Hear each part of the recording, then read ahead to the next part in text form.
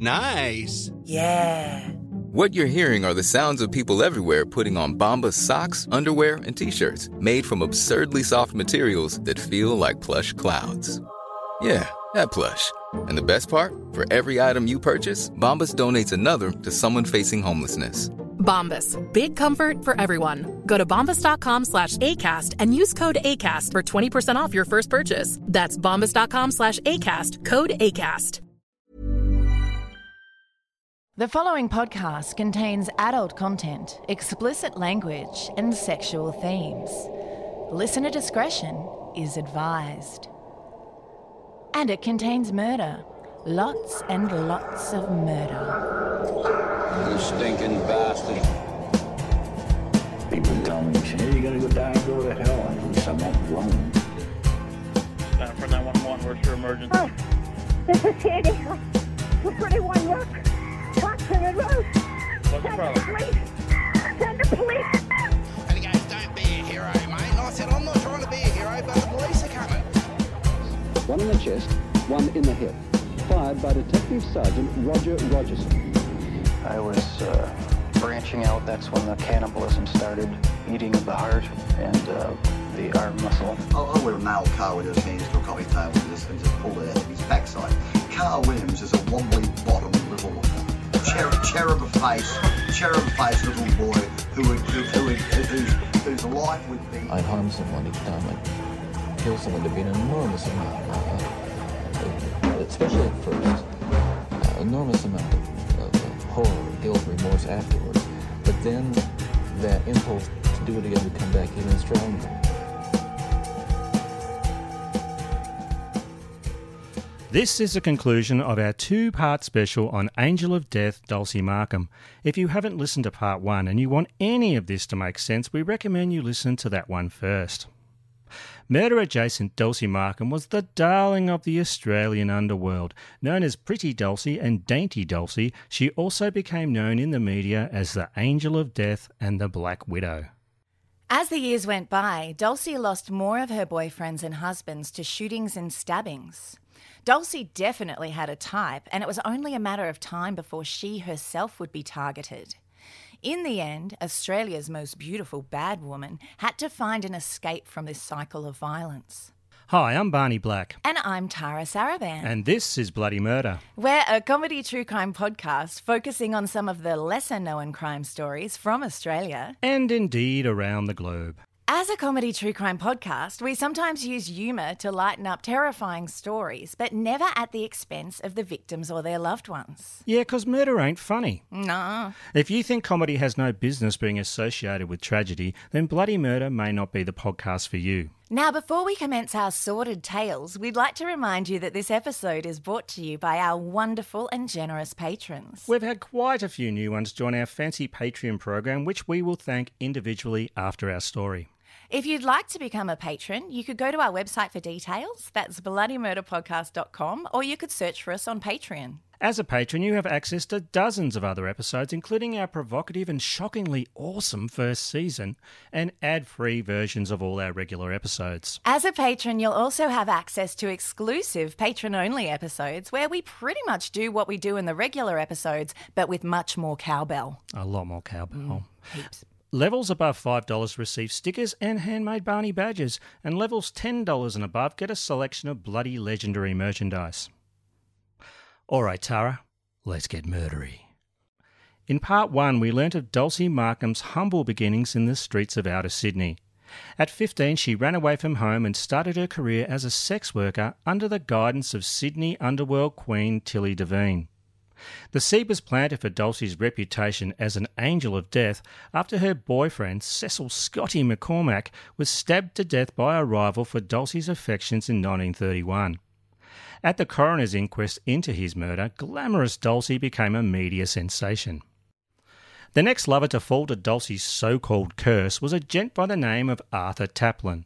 He was gunned down in a Melbourne pub. He had been described in court as a worst class of criminal. The following year, Dulcie's new beau, Guido Galletti, was shot dead at a house party in Woolloomooloo. According to the Townsville Daily Bulletin, he had previously been shot on 5 occasions but survived each time, and he frequently boasted no gun would ever kill him. I guess he got that wrong. Back in Melbourne by 1940, Dulcie started dating gangster Frederick James Anderson, who went by the nickname of Paddles, so named for his enormous feet. Paddles shot and killed rival John Abrahams outside a house in Collingwood. He was arrested and tried but acquitted due to lack of evidence. Ah, the underworld code of silence strikes again? Indeed. Next to die was the husband of Dulcie, Frank the prettiest boy in Gangland Bowen, whom she'd married back in 1936. He fell in a wild brawl and gunfight in King's Cross. By 1940, murder-adjacent Dulcie had lost 3 lovers and a husband to underworld violence. But the so-called Angel of Death and Hoodoo Girl was to see even more pain and loss in the years to come. We continue our story in 1942, with World War II in full swing. Thousands of Australian troops had been shipped off to Europe, the Middle East and the Mediterranean to fight the Axis of evil. The previous year, the United States had joined the fight after the Japanese bombed Pearl Harbor. Wanting to win the battle for the Pacific region, US forces set up a staging base in Brisbane, with smaller bases in Melbourne and Sydney. Between 1941 and 1943, some 100,000 American troops arrived in Australia. By the end of the war, over 1 million US servicemen had passed through the land of kangaroos and drop bears. These American soldiers were paid better than their Australian counterparts. An American private received £17 a month compared to the £9 a month that Aussie diggers got. According to Angel of Death, Dulcie Markham, Australia's most beautiful bad woman, by Lee Straw, American troops were commonly referred to by the locals as overpaid, oversexed and over here. This was a boon for sex workers all over the country. New brothels popped up in all the big cities, and high-class sex workers like Dulcie flitted about the country providing companionship to wealthy American officers. Basing herself in the seaside suburb of St Kilda, Dulcie was being kept by her new boyfriend, James Arthur Williams, who happened to be a married man. Kept? Do you mean pimped out? Yeah, I mean pimped out. But Melbourne coppers had their eye on Dulcie, and she was arrested for soliciting sex from an undercover policeman. The cops were furious when the case was thrown out of court, with the magistrate siding with Dulcie, saying that it was the cop that came on to her. Dulcie claimed she'd asked if he was a cop, to which he replied, "I'm just a Gippsland boy." And you know what? He could have been both. Oh, I don't know. It's highly unlikely. No, it isn't. Now the Melbourne coppers had it in for her. Later that same month, Dulcie was convicted of loitering, soliciting and using indecent language. She paid a fine and was released. Soon afterwards, Dulcie and James relocated to Queensland, landing in the notorious Terrace Street in New Farm. According to author Lee Straw, Terrace Street was a well-known strip of brothels during World War II, with children told not to walk along it on their way to school. Dulcie and James added sly grog to their house of ill repute and made truckloads of money, cashing in on the thirstiness and horniness of troops at a nearby US Marine base. Sometime in 1942, Dulcie gave birth to a daughter. Her name is not known, but the baby is mentioned in court documents from 1944, and in 1946, Dulcie told a Truth newspaper reporter how moving around so often was hard on her young daughter. Was James Williams the father? Well, we just don't know, Tara. Her daughter could still be alive today, but without a birth certificate and a name, historians haven't been able to track her down, and maybe she prefers it that way. Yeah. While Dulcie was running a brothel, doing her own sex work, selling illegal alcohol and raising a child, her maybe baby daddy James was expanding his criminal portfolio by indulging in a spot of grand larceny. In 1943, light-fingered James was busted when he thieved a rather large amount of booze from a storeroom of the Exchange Hotel in Brisbane. That year saw Dulcie also being arrested for theft. Pretty Dulcie was accused of stealing a diamond ring and moving a safe out of a residence of a well-known Brisbane madam by the name of Nancy Ricardo. At trial, a police prosecutor called Dulcie the Queen of the Underworld in Brisbane. Do you think it came with a sash and a tiara? I hope so. I hope so too. But before the trial finished, Dulcie and James scampered, escaping to Sydney. In their absence, they were both found guilty of theft. Dulcie copped 1 month in prison and James scored 18. If they ever showed their faces in Queensland again, they would be locked up. Yeah, me too. I think that's true for most people. Yeah, actually. Now in Sydney, the pair quickly got into some extra trouble. James got busted stealing more than 3,000 food ration books and 2,000 clothing ration books from a Commonwealth distribution centre. According to the Truth newspaper in Sydney, his lawyer blamed the crime on Dulcie, attributing it to the decline and fall of a married man from the path of fidelity and honesty.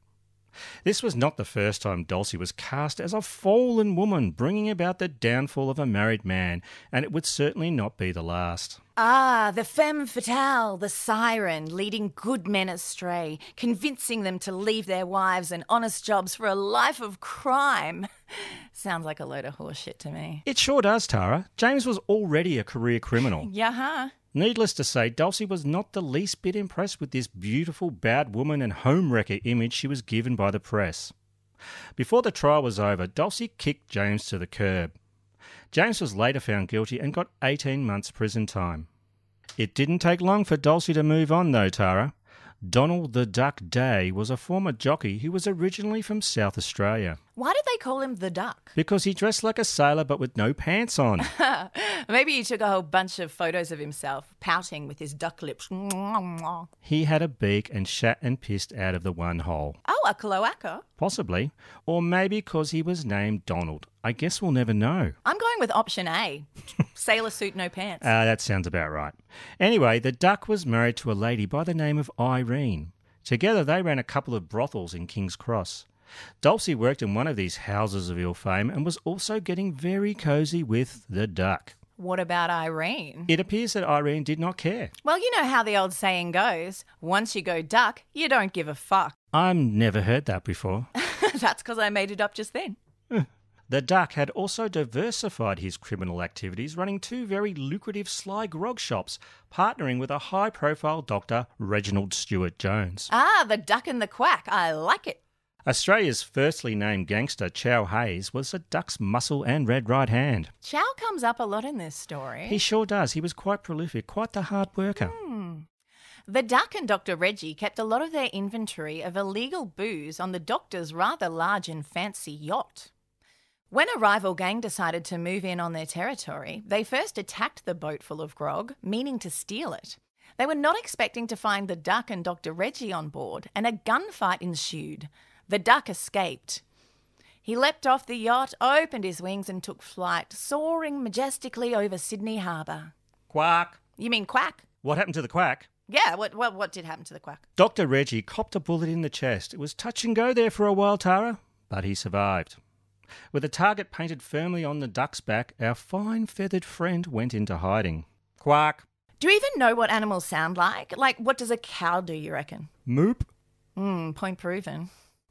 The Duck's enemies managed to find him, though. On January 28th, 1945, cops were called out to a brothel in Crown Street, Darlinghurst, and here they found Donald the Duck lying on a bed covered in blood. The Duck was very dead. He had many bullets in him. It wasn't pretty, with the Duck having most of his face blown off, as well as being shot several times in the chest and legs. At first, the Duck's wife Irene was implicated in his killing, but later a man named Keith Kitchener Hull was arrested and subsequently charged with the murder. Hull was tried, but found not guilty after claiming self-defence. Witnesses had testified that the Duck had gone to the brothel to kill Hull. Keith Hull claimed that when the Duck drew his pistol on him, he grabbed it and it just went off. Several times. Exactly. In July 1945, the Perth Mirror newspaper perpetuated Dulcie's Angel of Death mythos. They wrote, "In the palm of her beautiful white hand, men dance to the tune she calls. And the tune she calls is death! Year in, year out, it seems, this glamorous siren of the underworld dawdles on death's doorstep. And one after another, the men who have loved her have met a tragic end." Dulcie was also reported to be heartbroken by the death of her beloved Duck. Keith Hull and his wife Valma moved down south to Melbourne soon after his acquittal, possibly to avoid reprisals for the much-loved Duck's murder. Was it a coincidence that Dulcie soon followed? Well, maybe not. But before we talk about that, let me introduce you to Dulcie's new racket. Please do. After Dulcie moved to Melbourne, she found a new way to make money: illegal gambling. Operating out of the back rooms of hotels and private houses, they came to be known as baccarat schools. Here, they could take money from suckers three ways: sly grog, sexy time, hey baby, and of course, gambling. All under the one roof. Genius! A few months after Dulcie's arrival in Melbourne, an all-out war had erupted over who controlled these baccarat schools.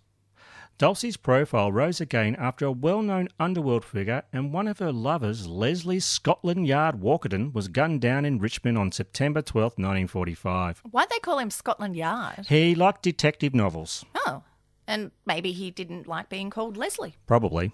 Leslie was peppered with a shotgun at close range while he was trying to put air back into his flat tyre, which had possibly been punctured to render him with no escape. He died the next day. With her name and photo published in every newspaper in Melbourne, Dulcie decided to move on, and for the first time, Pretty Dulcie headed west to the notorious Rose Street in Perth, Western Australia. Why was it notorious? As in, tell your kids not to walk to school that way. You know, too many sex workers. Or not enough. Who knows? At 3 a.m. on June 22, 1946, Vice cops raided a house at 226 Rose Street in Perth. They suspected it was being run as a bordello. Police were also on the lookout for two criminals from the eastern states said to be residing there. Among the dozens of women arrested was the madam of the establishment, a blonde vixen by the name of Deanne Lee Bowen, who was charged with keeping a house of ill fame and, of course, the catch-all charge of vagrancy. Was Deanne Lee Bowen actually Dulcie Markham? Bingo. And it didn't take long for police or the press to see through Dulcie's subterfuge. In court, the flashbulbs popped and Dulcie smiled at the reporters as she fixed her blonde curls in place. Perth's Daily News described her as a pin-up girl, baby-faced, and a notorious member of Sydney's underworld. Australia's most beautiful bad woman was the talk of the town, and not much of it was good. After Dulcie assured the magistrate she would be leaving Perth, he fined her £15 and released her. Dulcie made her way back to Melbourne with vengeance on her mind. Vengeance? For the duck. She wanted to avenge his murder. Fair enough. Dulcie settled in a little workers' cottage at 55 Faulkner Street, St Kilda. Guess who else lived in St Kilda? I don't know. Sir Tony Robinson? Baldrick? No, Keith Hull, the philandering duck murderer. Oh, that makes more sense. Soon after moving to St Kilda, Dulcie's house in Faulkner Street became a hangout for major underworld identities. Imaginatively known as Dulcie's Place, standover men, sly groggers, armed robbers, pimps, sex workers, circus folk, podcasters, and a whole bunch of other unsavoury characters met there. Like Cambo. Oh yeah, he loved it there. Sounds lovely. Yes, very bohemian. There is a well-known story of Dulcie's time in St Kilda that is still apparently told by old-timers today. Oh, well, you're an old-timer. Do tell then. Dulcie was arrested outside a hotel dressed only in her Reg Grundies. Her undies. Yes, she was not arrested for that though, Tara. The cops grabbed her because she was chasing a man down the street while wielding a rather large axe. When asked to explain herself, she told the startled police, "The bastard insulted me about price." Sounds very Dulcie. Yeah, it sure does. Meanwhile, Dulcie had taken a new lover, a handsome gent called Ernie Martin. Ernie didn't live with Dulcie, he lived in Punt Road, Richmond. Now, Ernie had an identical twin brother named Charlie who did live with Dulcie. That's confusing. I know, it sounds like a recipe for disaster. It sounds like a sitcom starring Rob Schneider. Yeah, exactly my point. He plays both roles? Oh, he plays all the parts. Also living at the Faulkner Street house were gunman and extortionist Norm Bradshaw and Freddie Harrison, who ran a few gambling houses. Baccarat schools. That's correct, sir. It was rumoured that Norm Bradshaw was somehow involved in the murder of Dulcie's former lover, don't call me Leslie, call me Scotland Yard, Walkerton. Dulcie must have known this. Whether it bothered her or not, we'll never know. What we do know is by this time Dulcie was very well versed in navigating the complex and volatile relationships the criminal underworld presented to her. We'll be back with the conclusion of Dulcie Markham, Angel of Death, after this.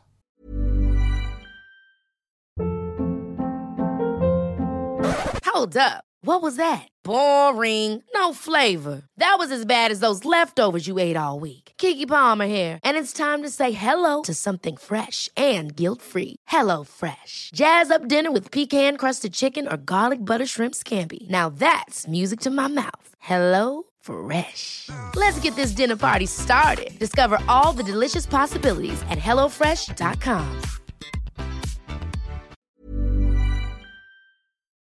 So Valentine's Day's coming up soon, Barney. But it won't be July 23rd for months. We've been over this before, dude. Valentine's Day is February 14th. This year? Every year. Do you think my girlfriend will get me a present? Maybe.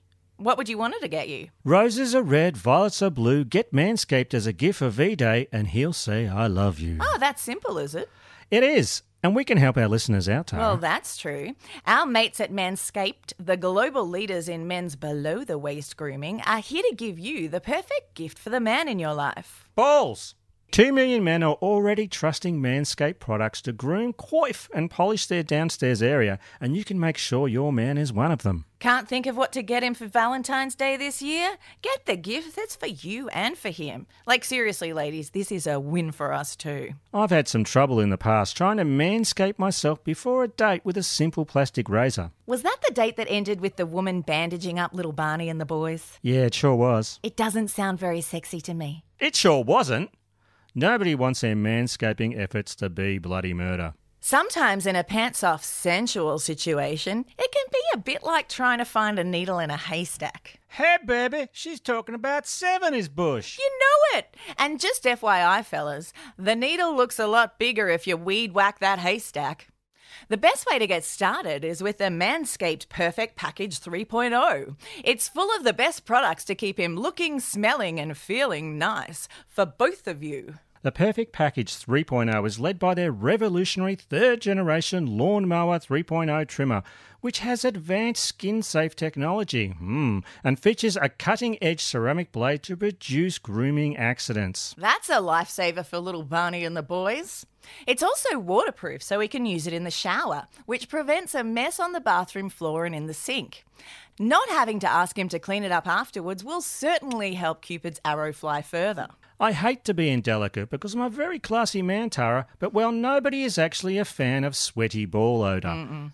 That's why I am thankful for their Crop Preserver and Crop Reviver. These products keep little Barney and the boys from sweating, smelling and sticking.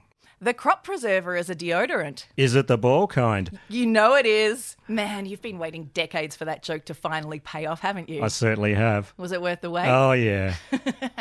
I mean, if your sack is whack or your love blob slobs and you need to give your undercarriage a bit of a how's your father... These products are perfect for that and they smell amazing. Seriously, they have an attractive masculine scent that will certainly help set the mood to, hey, baby! I've been sniffing the ball deodorant Manscaped sent me a lot. What, off your boyfriend's how's your father? No, from the bottle. I don't want to ruin his Valentine's Day surprise. Indeed. These formulations are all vegan, cruelty-free, dye-free, sulfate-free and paraben-free, so you know his manhood will be in good hands, as well as yours. The scent will take your breath away. Hear this? That was my breath being taken away. This perfect package also comes with a pair of Manscaped boxer briefs that'll keep his meat and two veg feeling fresh all day long. Valentine's Day is a great time to upgrade those old grungy undies to these swamp crotch repellent boxers. So instead of a box of chocolates or a pet teacup pig, give him a box of the best products for his male grooming needs to spice up your Valentine's Day. Balls! Get 20% off plus free shipping with the code BLOODYMURDER at manscaped.com. Ladies, this is a perfect gift for you and your man, and trust me, he will thank you. And fellas, your balls will thank you. What, by like sending you a thank you card? That's unlikely. Mine are so thrilled, I'm pretty sure they will, Tara. Balls! Get 20% off and free shipping with the code BLOODYMURDER, that's one word, at manscaped.com. That's 20% off with free shipping at manscaped.com and use the code BLOODYMURDER. Happy Valentine's Day from our mates at Manscaped. By the way, the discount isn't just for Valentine's Day. It will be valid for 30 days from February the 8th. Yeah, I mean, you can get the stuff yourself if you don't think your girlfriend or you don't have a girlfriend. Yeah, exactly. You could be independent about it. I might need a few. I might want to, actually, I might just put my leg up here and I'll just... Not while we're podcasting. Oh, yeah, no. I just needed to give it a touch-up. Okay. That's much better. I feel like that's something you should do in your private time, Barney. Now my love blobs look like Jason Statham and Patrick Stewart snogging. I accidentally saw them, and they do. Hey, Barney, what time is it? It's True Crime Nerd Time. True Crime Nerd Time. True Crime Nerd Time. True Crime Nerd Time. I love true crime. True Crime Nerd Time is an opportunity for you, our listeners, to give us your recommendations for anything true or fiction crime related. It can be a book, movie, TV series, graphic novel, song, ball deodorant, or just about anything that has scratched your crime-obsessed scrotum itch. You can record your voice, just do it on your phone, we'll play it, or write it and we'll read it out. And we have one here from longtime contributor Leah Heinrich, and she wants to tell us about the documentary Seduced. And she sent in a recording, so let's listen. Excellent. We love it when people do that. Hi, Tara and Barney and everyone. Thought I'd give you another true crime nerd time. If you think cults are a thing of the past like I did, think again. Before watching Seduced inside the NXIVM cult, I thought cults like this were relegated to religious nutters and people like Jim Jones in the 1970s. But I was very, very wrong. After watching Seduced, I found myself once again extremely fucking angry at a white middle-aged man who thought he was God's gift to everyone, had an ego the size of Vesuvius, could do nothing wrong and wanted as much sex as was humanly possible while lying to everyone around him by saying he was celibate. Totally gross, disgusting and aneurysm-inducing. Fuck, I'm as angry as I was when I watched the Jeffrey Epstein doco. Seduced is a 4-part documentary that you can watch on Stan in Australia, Stars in the US and Amazon in the UK. It tells the story of India Oxenberg, who's the daughter of Dynasty actor Catherine Oxenberg, who spent 7 years up to 2016 caught up in the modern-day sex slave cult of NXIVM. India tells her story about being on the inside and how the cult manipulated and groomed her into staying, and Catherine tells hers about being on the outside and desperately trying to get her daughter out. The most amazing thing about this doco is the strength of the women who left the cult and then helped the FBI and prosecutors take down the cult leader, Keith Raniere, who was an utter piece of shit. He created what was essentially a multi-level marketing sex business where recruits were given challenges to seduce him, give him collateral like nude photos that he could then blackmail them with, and ultimately brand them with his initials. Yes, literally brand them with a hot iron just above their pelvic area. Raniere was enabled by the people around him who, while also victims themselves, protected Raniere, recruited women for him, and ultimately committed extremely serious crimes, just like their leader. I really loved this doco-series, even though it was harrowing to listen to what these women went through. I especially loved how it included interviews with cult experts, expert psychologists and trauma experts who all helped explain how people get sucked into cults and why they stay. They also talk a lot about coercive control, something that I've been researching and reading about for a long time. Since the doco was filmed in October last year, Raniere has been sentenced to 120 years in jail, basically a life sentence given he is now around 60. His accomplices, one of whom was Smallville actor Alison Mack, were also sentenced to jail terms of between 6 and 20 years. Thank fuck for that. The arseholes that helped and bankrolled Raniere deserve more than that, but it's something at least. I highly recommend Seduced, so check it out. Thanks, everyone. Thanks, Leah. That doco is called Seduced. Sounds very interesting. The details of which will be in the show notes. Now, if you'd like to submit to True Crime Nerd Time, visit our website, bloodymurderpodcast.com, for instructions on how to contribute. How can it be February already? I'm not convinced it is. How's your mental health going so far this year? Are you coping okay with the things happening in your life and the world? Or do you feel a bit defeated, even though the year has only just begun? Do you want to make changes in your life, but you're not sure where to even start? We're both big believers in therapy, and there's no better time than now to take care of your mental health. BetterHelp is there for you no matter where you are. BetterHelp will assess your needs and match you with your own licensed professional therapist. You can connect in a safe and private online environment. And you can start communicating communicating in under 24 hours. It's professional counselling that produces real results, not self-help. And you can communicate with your counsellor at any time. You'll get timely and thoughtful responses, plus you can schedule weekly video or phone sessions. All without having to leave the comfort of your own home. BetterHelp is committed to facilitating great therapeutic matches, so they make it easy and free to change counsellors if needed. It's more affordable than traditional offline counselling, and financial aid is available. And it's a service you can access worldwide. You can be communicating with licensed professional counsellors who have a broad range of expertise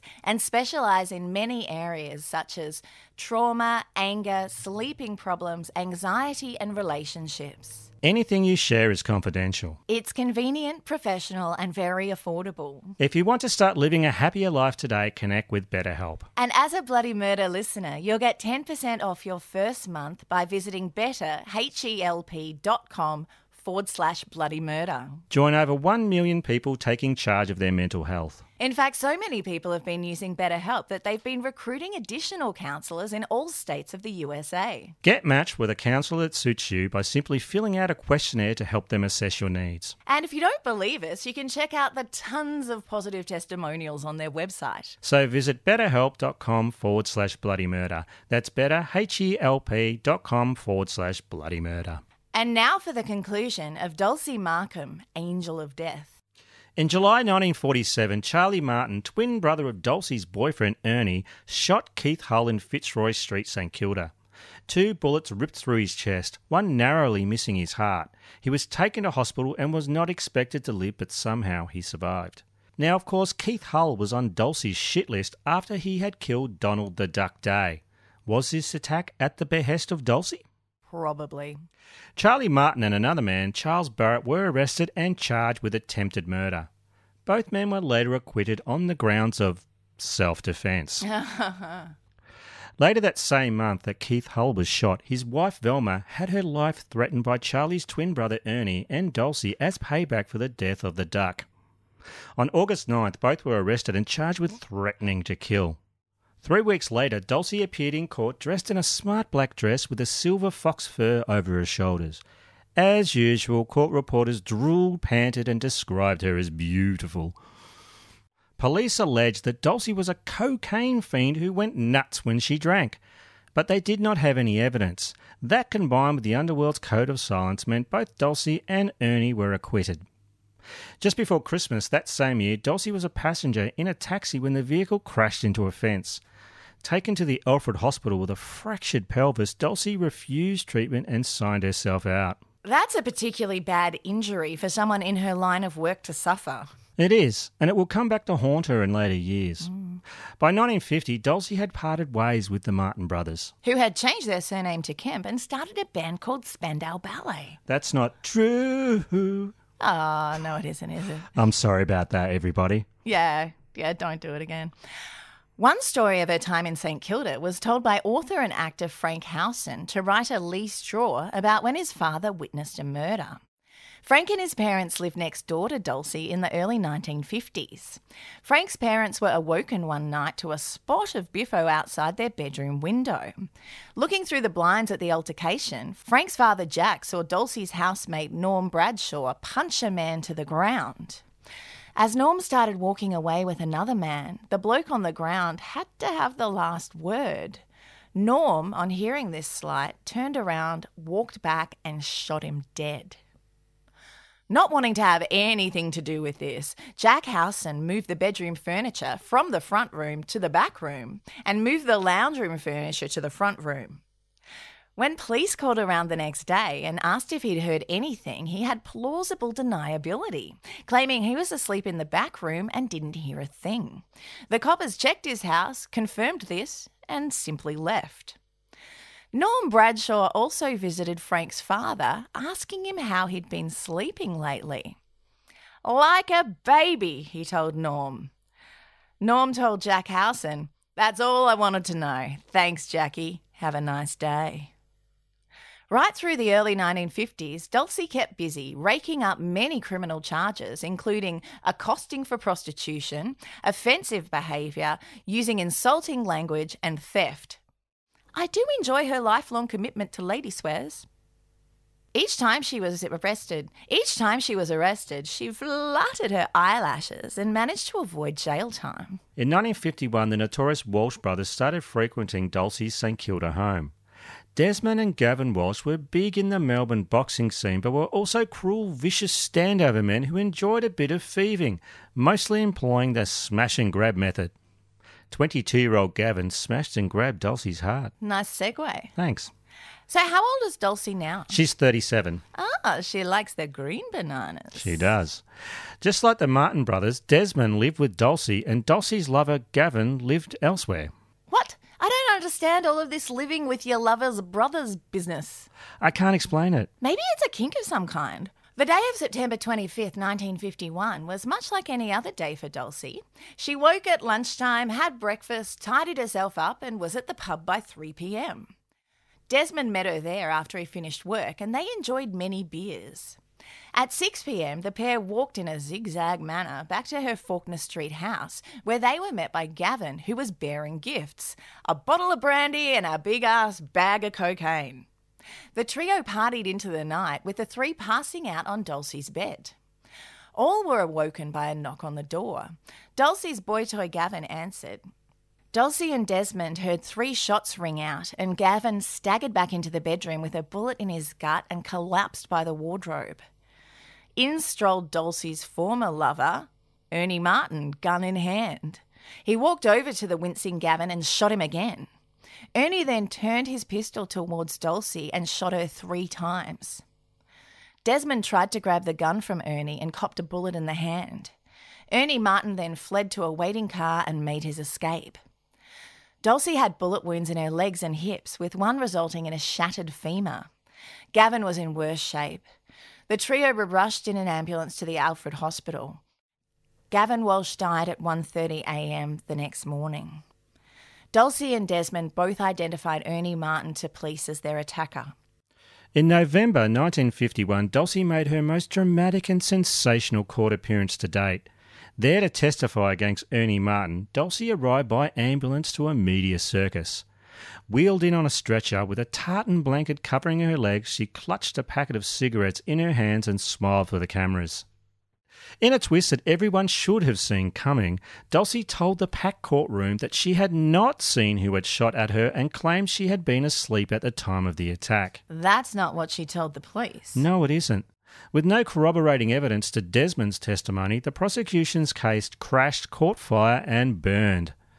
Ernie Martin was acquitted.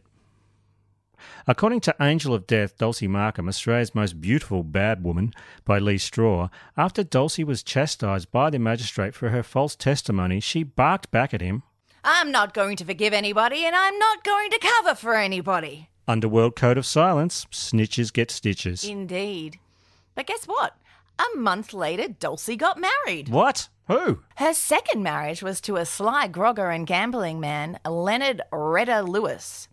Well known in criminal circles in both Melbourne and Sydney, Redder had an extensive rap sheet for violent crime. What could possibly go wrong? Well, probably similar stuff to before. Sounds likely. Redder and Dulcie were married in Dulcie's front bedroom in St Kilda. The same room where Gavin was killed? Uh-huh. You see, Dulcie, with her shattered hip still in plaster, was bedridden. There are a lot of photos of their special romantic day as they ensured that the press were invited. The Truth newspaper in Sydney reported that the ceremony was officiated by the Reverend Perkins, a Church of England minister, and was attended by 25 guests with about 100 onlookers outside. Apparently, detectives mingled with the crowd.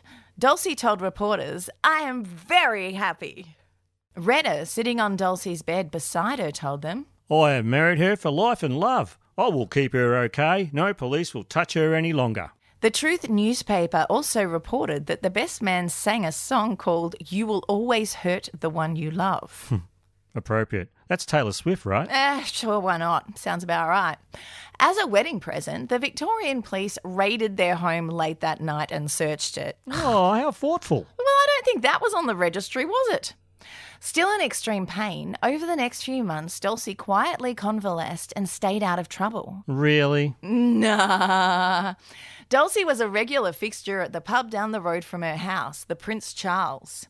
Here, with her leg in plaster propped up on a chair, she received many a free beer from male and female admirers. Dainty Dulcie was now known across the country, and some would seek her out to bathe in her reputed beauty. Dulcie would spot these looky-loos and tell them in no uncertain terms to fuck the fuck off. In January 1952, Dulcie was arrested by Detective Keith Stafford for using indecent language. What? No! Pearl clutch. It's true, Tara. Detective Stafford told the court that Dulcie had been abusing people from her wheelchair while being propelled around St Kilda. What's better than Lady Swears? Lady Swears on wheels! It's a great picture in your head, isn't it? Oh, yeah, I'm enjoying it very much. I'm thinking of doing it myself. Detective Stafford told the magistrate that when he asked her to stop, she unleashed language so severe and indecent he had to write it down. When the magistrate asked what she had said, Detective Stafford blushed and said it was not fit for the court's ears. He passed the magistrate the note he had jotted down.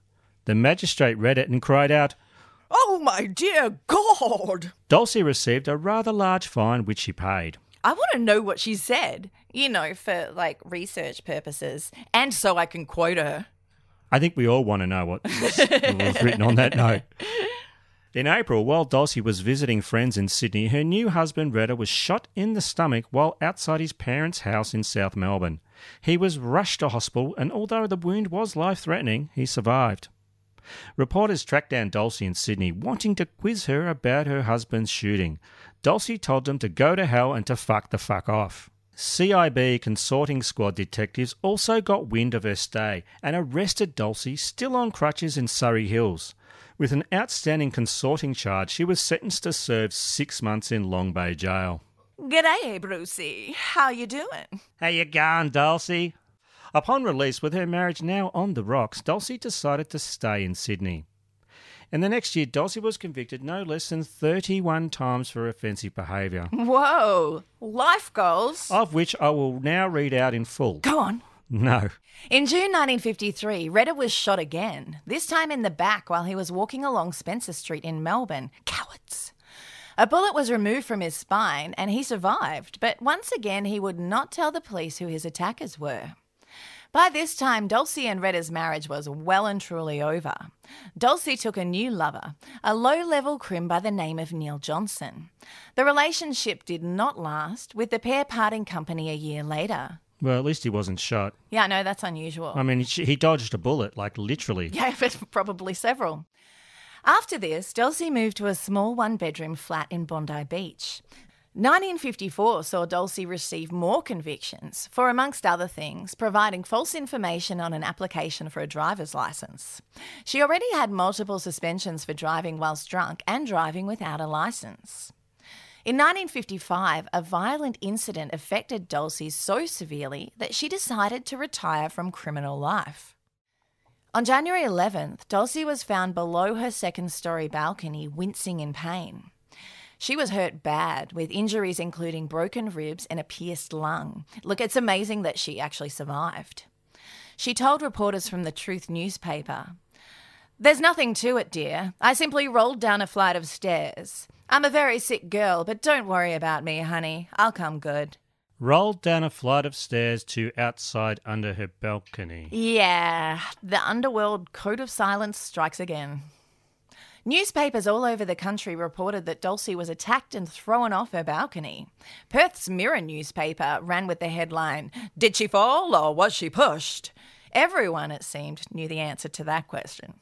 Dulcie, deeply affected by being hurled more than 20 feet to the concrete below, decided to retire from public life. In 1957, 41-year-old Dulcie appeared for the last time in court, facing a charge of soliciting and vagrancy. Dulcie told the magistrate she was struggling and had sold the last of her jewels and furs to survive. Veteran crime reporter Bill Jenkins wrote in the Truth newspaper, "Although her once glamorous looks had faded, she could still create a sensation." Oh, poor geriatric 41-year-old Dulcie and her faded looks. Gag. He can fuck the fuck off. Yeah, he can. Dulcie paid the fine and told reporters on her way out that they would not be seeing her again. And just like smoke, Dulcie was gone. Crime reporter Bill Jenkins tracked her down many years later after she married for the third and final time in 1972. Well and truly out of the underworld life, Dulcie married law-abiding straight man Martin Rooney, a former sailor.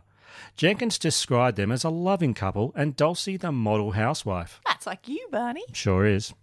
It seemed that Dulcie was finally happy. Oh, no. Please tell me that's the end of the story. Despite successfully escaping the criminal life and media spotlight, it appeared fate had one final sensational and violent act to put upon pretty Dulcie. On the night of April 20th, 1976, Dulcie Markham died in a house fire. She'd been smoking in bed. After feeding their dogs, husband Martin came up the stairs of their modest Bondi house to find the bedroom ablaze. He couldn't save her. Australia's most beautiful badass woman was burnt beyond recognition. It seems Dulcie is remembered by most for losing so many husbands and lovers to gang violence.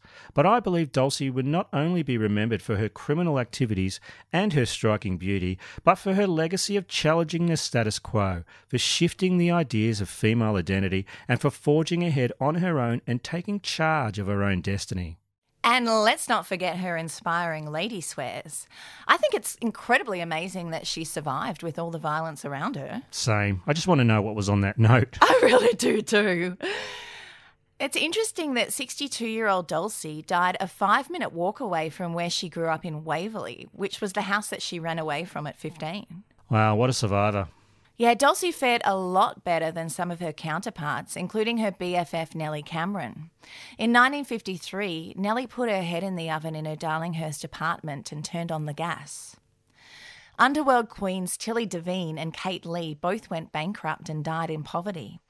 In fact, almost all of Dulcie's associates were eventually killed by gang violence. Except Chow Hayes. He lived to a ripe old age, didn't he? Yeah, Chow passed away in 1993 at the age of 81. Which is like about 1,000 years old in gangster years. Whoa, what a story. Indeed, what a character. Hey Tara, I have a question for you. Is it, would you like to go drink a beer? Because he answers yes. What is Aussie As? Aussie As are tales of criminal stupidity and bloody legends with a quintessentially Australian flavour. Would you like to hear one? Well, I'm not really sure what Aussie As is, but I guess I'm going to find out. Oh, for God's sake, if you ever listened. Now, we haven't done a rogue pua story for a while, have we? It's been far too long, in my opinion. It seems people targeting a business or residence for defecation purposes is as Aussie as thongs, beers and drop bears. So here we go again. According to the NT News, a woman named Kristen installed a camera outside her house in Underdown Street, Gillen, after making the gruesome discovery of human faeces in several places on her front lawn. The unmotivated anus attacks began on December 11th of last year and have all occurred between midnight and 3 a.m. His butt clock must be in a different time zone. Yeah, those are not usual toilet hours to be keeping. Chris has shared the footage she obtained of the man the NT News has dubbed the rogue hipster man bun wearing front yard pooer of Alice Springs. Catchy. Yeah, very. It shows a neatly dressed hipster with a man bun and a full beard entering Chris's yard and walking off camera to where a steaming heap of human droppings were later discovered. Chris said the rogue hipster man bun wearing front yard poo of Alice Springs had been taking a dump in her yard for 9 nights in a row before she phoned the cops, and they put out a call for witnesses to come forward. She told the NT News that the rogue pooer's poos had gotten more rogue and pooier as the days went by. Cruiser recalled that one morning she discovered it was kind of smeared in blobs, almost like he got between the tiles and mashed it in. So there's like one main shit and then just little squishy blobs. I think he's purposely squashed it in just to really piss me off. Pissed off by a pesky pooer? That's the name of my 4th album. Cruiser went on to say, then there was one night where I thought he didn't have a shit. Next day I came out and I found 2. One was an older one and it was being rained on, and the other one was next to it, right in the middle of the yard there near my bird bath. So he's changed tactic because I left the windows wide open thinking maybe that'll deter him, but instead of deterring him, he's gone, I'm going to fucking shit right there in front of the windows. She left her windows open with a rogue pooer on the loose? I'm guessing she had not watched the Night Stalker docuseries or, well, anything true crime anything. Chrisa said she had no friggin' idea why the hell she was the target of such a stinky smear campaign. She said, I don't have any personal enemies. There's no reason for it that I can think of. Chrysa added, "He's so smooth and so calm. From the video, it almost looks like he does it for a profession. It looks like he's been doing this for a long time."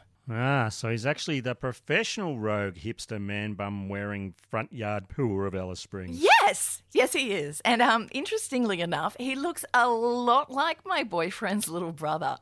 I asked him what the likelihood of Josh heading to the Northern Territory to terrorise a woman with his bum gold was, and he said he thought it was highly unlikely. Highly unlikely, but not impossible. Yeah, nah, if last year taught us anything, it's that everything is possible. Anyway, if anyone has any information on the Bountiful Butt Bandit, please call the Northern Territory Police. And we're pretty sure it isn't Josho. But not 100% sure. No, that's not a percentage of surety that exists anymore. This brings us to the end of the episode. But before we go, we'd like to thank some people who took the time to write us some good reviews. So thank you to XXL Historian again from the United States. We've got Low569 from the USA. LBTX from Australia. And Steed Justice. Ooh, nay. from the USA. We'd also like to thank the wonderful Lorraine for all the work she does running the Facebook group with me. Thanks, Lorraine. You're awesome.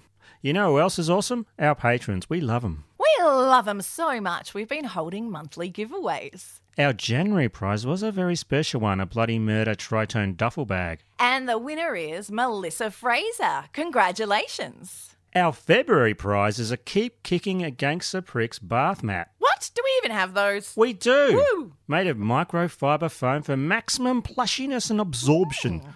Much like yourself, Tara. And it also features a non-skid back for safety. Much like yourself, Barney. I do have a non-stick back for safety. Yes. For your chance to win, be a Bloody Murder patron at a level of $5 or above. Now, we've had a whole bunch of new Bloody Legends join our Patreon program, so thank you to Shannon Todd, Terry Bigham, Lynn, just Lynn, Heather, the lovely Heather Ignash, Kim McKenzie, and Brendan McCaffrey. Thank you, Brendan. I'd also like to give a special shout out to Stephen Potts for being a supportive friend who understands the challenges of the biz. If you would like to support us, visit our website, or if you just want to buy us a drink, there's a PayPal donate button there too. And who's buying the drinks this week? Jessica Cole. Thank you so much, Jessica. Thank you. Very generous of you. I've been Barney Black. And I've been Tara Saraban. And this is Bloody Murder. Please don't forget to review us on Apple Podcast, our IMDb listing, or our Facebook page. You don't need to write a well-crafted essay. Just 5 stars and a poo on our front lawn would still count. No, I don't know about that. And, of course, rate and subscribe. It really helps us deter the swamp crotch monsters. Balls! What if we want to encourage them? I'm sure that wouldn't be a struggle for you.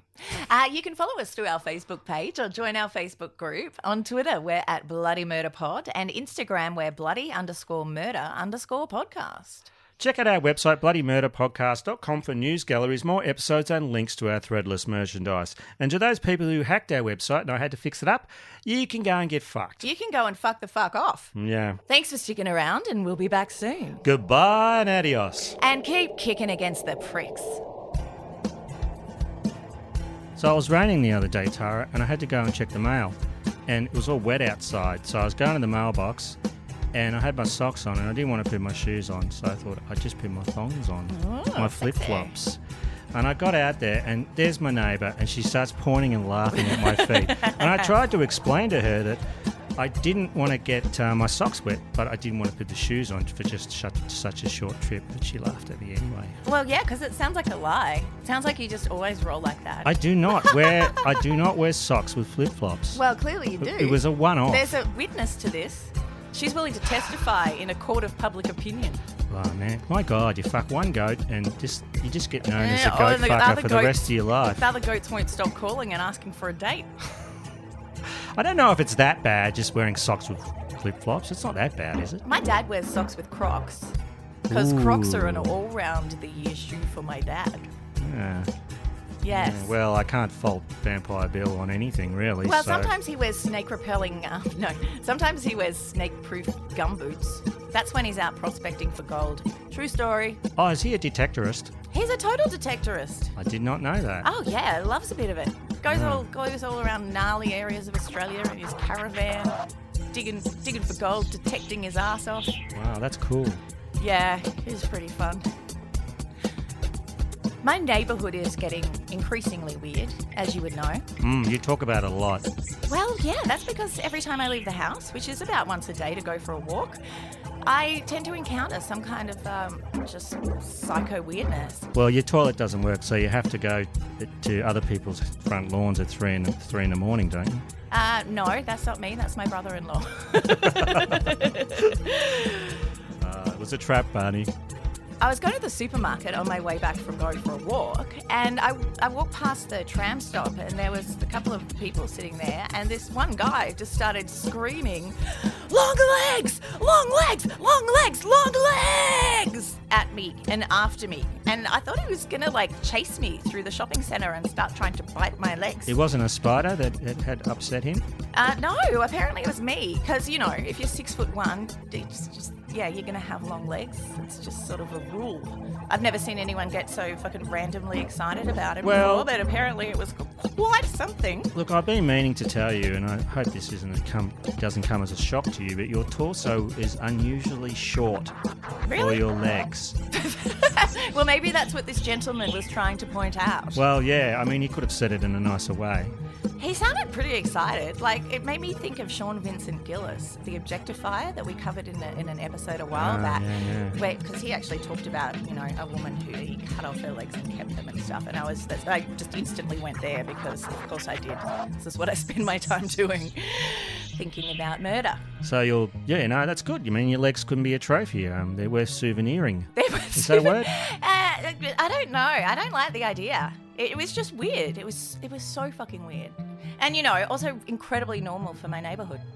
I went to brunch with my friend Andrea the other day, and she pointed out to me a rapist who'd recently been released. So I was like, well, that's good. Get to know the rapists in your neighbourhood. Yeah. That's yuck. I know it's yuck. But I was like, oh, okay, cool. Add him to the list of people to avoid when you're walking down the street. Yeah. It'll cut. You're just going to be like, that was enough of that. Enough ball talk, bitch. Is that what you're fucking telling me? Just pop my leg back up here and... Oh, no. Dude. Look how shiny they are, Tara. Look, you have some spare... I'm not here often. Does it have to happen in front of me? So shiny. Hang on, let me just get this bit here. There. Look at that. You can see reflection in it. This is... I'm calling HR. Hello, HR. Yes, Tara, this is Linda speaking. Linda, is it okay for a co-worker or a business partner to shave their balls in front of you? Well, in this company it is, Tara, as long as they're male. Well, there you go. Yeah, it didn't fucking help much. Thanks, HR. Well, they're on Bloody Murder's side, not on your side. They're not on the employee's side. No, HR. They certainly aren't. In fact, I quite like it when my co-workers like to shave their nutsack in front of me. I think that's a quite good team-building exercise. I'm actually going to purchase a dozen of these Manscaped products and just leave them around the break room so that people can groom themselves and just get a happier vibe in the workplace, Tara. On July 27th... Is that Valentine's Day? Is that when you think Valentine's Day is? I'm pretty sure that's Valentine's Day. Are your balls going to be ready? Oh, shiny as fuck, man. Oh, you better see your reflection there. Oh, yeah. Your Brenner vision. Woo! Well, that went well. Pissed Off by a Pesky Pooer? That's the name of my 4th album. Some people say the title track was the biggest banger off that album, but I'm also a fan of your love ballad, Those Jorts Won't Take Themselves Off, Baby. That song is based on a true story. Yeah, it's the personal depth that makes it so hauntingly beautiful. Could you sing a little bit of it for our listeners? Come lay down by the fire on my bearskin rug, sugar tits. It's not animal cruelty because the bear is alive and he loves it. Get relaxed and comfy, no time's a wasting. But if you're feeling like me, those jorts must be chafing. That brought a tear to my eye.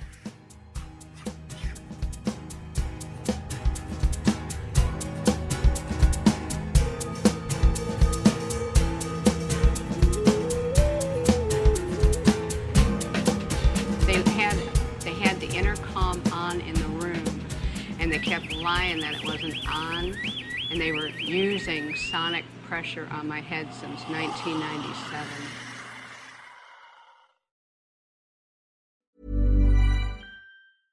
Ever catch yourself eating the same flavorless dinner 3 days in a row? Dreaming of something better? Well, HelloFresh is your guilt-free dream come true, baby. It's me, Keke Palmer. Let's wake up those taste buds with hot, juicy pecan-crusted chicken or garlic butter shrimp scampi. HelloFresh. Stop dreaming of all the delicious possibilities and dig in at HelloFresh.com. Let's get this dinner party started.